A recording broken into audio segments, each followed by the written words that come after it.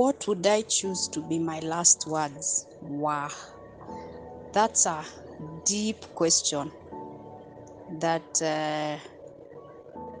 hey, when I reflected on it, so many things came to my mind. But I would say, from experience, from the life I've lived, from the time in my life when I was young, growing up to become a youth, a mother, and now where I am at, not yet a grandmother. But what I would say is that I've learned in my life there's nothing I can do without God. There's nothing,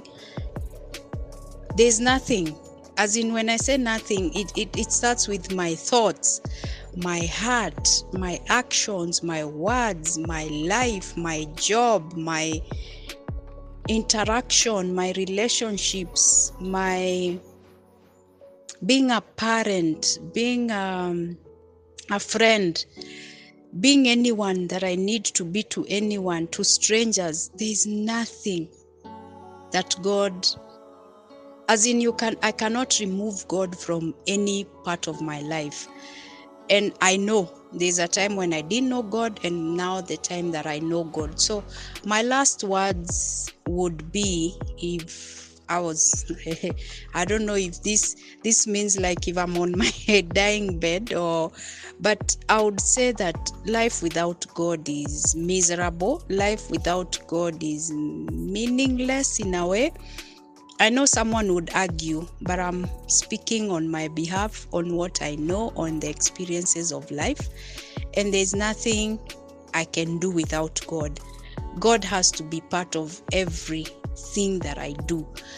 And that comes not from just sitting and having faith and believing things will happen and miracles. No, it's an effort. It's a relationship. God is my Father, and I'm his child. So I've got to go to him and speak to him and tell him, and I've got to listen to him and hear his counsel, hear his advice, hear his guidance, hear his opinion. I got to listen to what it is that he's saying, because he's the author of life. He's the author of everything. He created me, so he knows what I'm thinking about. He knows my words. He knows my actions. So him knowing that, and he has given me a free will, then that means I've got to listen to the author. I've got to listen to the one who knows best. And that has made life easier. A lot of troubles come, big, huge mountains, and I'm wondering how will they move, but he has moved them. Not going into details of one experience or like testimony, but every day he does something, and just listening to him is wonderful. And you may ask, how do I listen to God? It's spending time in his word, reading the Bible. He speaks through that word. He speaks, and you will hear what it is that he's telling you. Don't go through that path. Don't he even gives us advice on the friends to keep. He gives us advice as children on how to honor our parents, as parents on how to bring up our children, not to exasperate our children. He gives advice all round. So it's a matter of listening, just spending time in God's word. And God speaks through situations. He will speak through people in your life. Listen, be alert, be keen. So for me, I would say life without God is impossible, and life with God is awesome, and life with God is easier. The best way is to have a relationship with God where you listen to him through his word, and where you speak to him through prayer.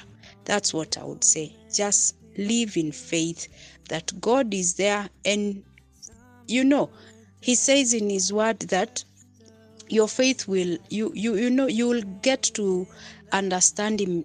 The more you spend time on his word, then you grow your faith. That's what I would say.